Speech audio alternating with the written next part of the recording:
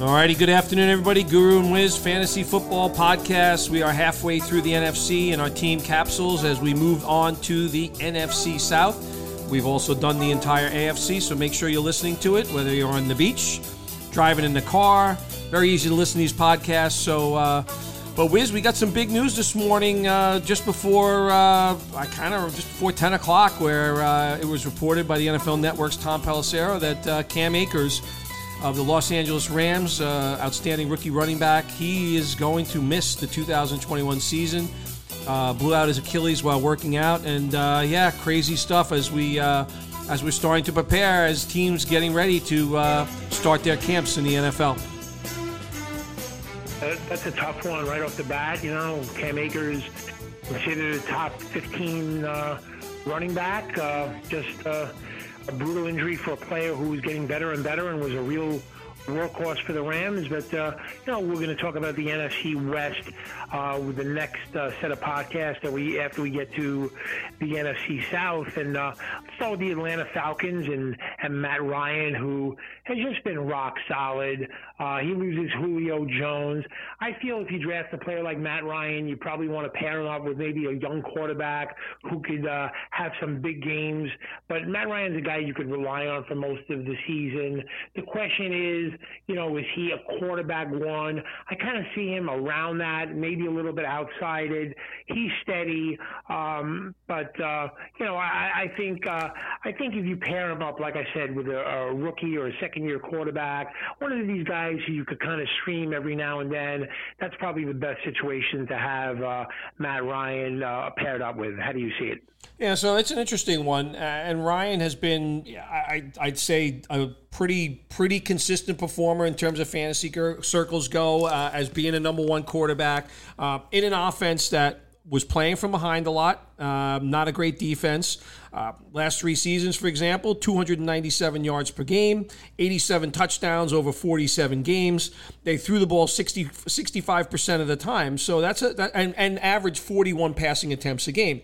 So enter Arthur Smith, new head coach, formerly of the Atlanta Falcons, formerly the Tennessee Titans offensive coordinator, and now the head coach of the Falcons. So, from what I'm seeing right now is in a lot of discussions and on the radio and in columns that are being written, and Matt Ryan's taken a pretty big hit as a result of this change in coaching and change in systems. Now, granted, there isn't a Derrick Henry on this roster. It's different types of personnel. I think at the end of the day, Arthur Smith has got to assess his personnel and figure out what's best to lead his team to victory. But Matt Ryan has taken a very swift drop, and I think in most circles he would not be considered number one quarterback coming into this year. And the big reason is, that a lot of people think they'll run a very, very different system here. Can't argue with it. I like your pairing him with a young guy, maybe a player that has a little bit more of a higher ceiling kind of player. That sort of mix is probably a good thing, because I think Matt Ryan still is going to have something to say in fantasy circles in 2021, but maybe not so as an every week starter, as was usually the case in the former system where a team was playing from behind a lot and had to throw the football a hell of a lot in each and every game. Yeah, no, I would agree with that. And Mike Davis moving to the running back situation, the Falcons did not address that at the draft. It kind of looks like he's the clear number one. Quadri Allison looks to be his handcuff, a different type of player. But Mike Davis is one of the running backs, if you look at the NFL, who figures in terms of usage and touches, figures to be on paper up there with just about anybody in the league, because this is a league where teams really use 2, 3, and sometimes 4 running backs. It's very rare to see a player get a lion's share of the touches, but that seems to be the case for Mike Davis. My perspective is, and like I said, this could be maybe nitpicking a little bit about the player. I'm just wondering if he's not better off where he's paired up and can be a type of guy that's used where it's a 1 and 1A, kind of like a Jamal Williams and Aaron Jones last year with the Packers, that type of situation. I'm not sure if he's going to wear down over time. Like I said, that could be nitpicking. I have him as running back too. I know you were talking him up, and the question is, do you have him on the verge of running back one for this season. Yeah, so, for an older guy, and Mike Davis is an older guy, he touched the ball more than he ever did in any other season that he's played in the NFL last year. And it's a guy that has the ability to break tackles. We've seen it before. Statistically, he's one of the higher ranking guys in breaking tackles. But to your point, Wiz, he has not touched the football a lot. And that's the big concern here. So I look at Javian Hawkins, who they drafted. I don't see him as much of an influence. They kind of cleaned house here, getting rid of Gurley. Hill is gone. Brian Hill. Ito Smith is gone. I'd say the one guy that can be a sticking factor here because he's a bigger guy and running an Arthur Smith type system is Kadri Allison, who I know is a player that you drafted a couple of years ago but didn't get on the field at all last year. So something to watch. That's the one place I would look for. But last year, Davis was a very, very capable guy replacing Christian McCaffrey. He caught 59 balls. He played terrific football last year. And like I said, for an older guy, doesn't have a lot of mileage on him. So I think the path to touches is definitely there. No way can I compare him to a guy like Derrick Henry, but he does have a path for a lot of touches in this offense. Yeah, and I just feel like if you're paying up to get Mike Davis in a snake or an auction draft, then you may want to, if you're someone who believes, and I know there are people who don't believe in handcuffs, strongly believe them, have mixed views on them, but I think if you're someone who pays up to get Mike Davis and you believe in handcuffs, you should, like you said, want to look up Kadri Allison and see if you could get that player. And I know also Cordell Patterson's on this offense as well. They're kind of talking about him a bit, but would you say at this point in time, his role is kind of much more defined as between returning kicks and more of a gadget player than anything else?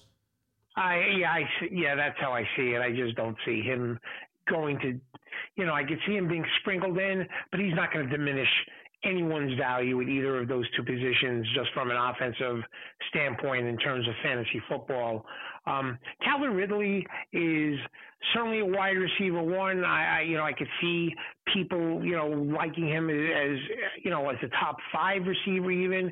He figures to have a lot of targets, a tremendous rapport with Matt Ryan. It seemed like he even had a stronger rapport with Ridley over Julio Jones the last season or so.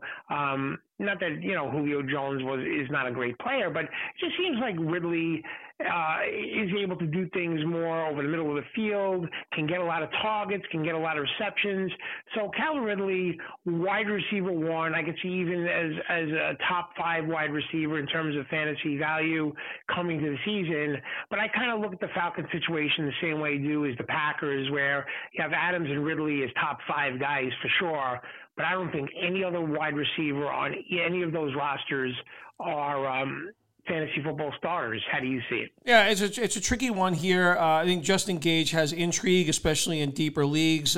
When you saw Julio go out of the lineup last 7 games, he did manage to secure 60 targets. Well, not secure all of them, but he was thrown to 60 times, and it finished the season with 72 catches, 4 touchdowns. But I think Kyle Pitts, and we'll talk about him in a minute, is going to really move into the equation as the number 2 option in this offense, and it'll change dynamics here. But Justin Gage could have some intrigue. I know they have Olamide Zacchaeus.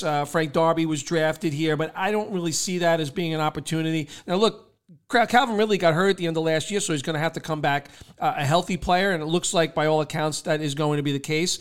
But I agree with you. Outside of the tight end, and we'll talk about him, like I said, in a minute, it's going to be difficult to kind of lean on any of these other Falcon receivers here. I think they'll all contribute, but getting a steady contribution on a week-to-week basis might be a little tricky, especially when Kyle Pitts has entered the arena.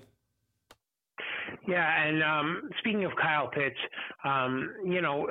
very rarely do you see, a tight end come into the league as a rookie with such, expectations, immediately being looked at as somewhere between 4 and 6 at the tight end position. Certainly tight end 1. I've seen him go in that grouping with Hockenson, and Andrews as well in some formulation of 4, 5, and 6. I feel that's fine, but I've seen also some other people talking him up where he's getting into the grouping more of Darren Waller and George Kittle. I don't see that, at least as a rookie.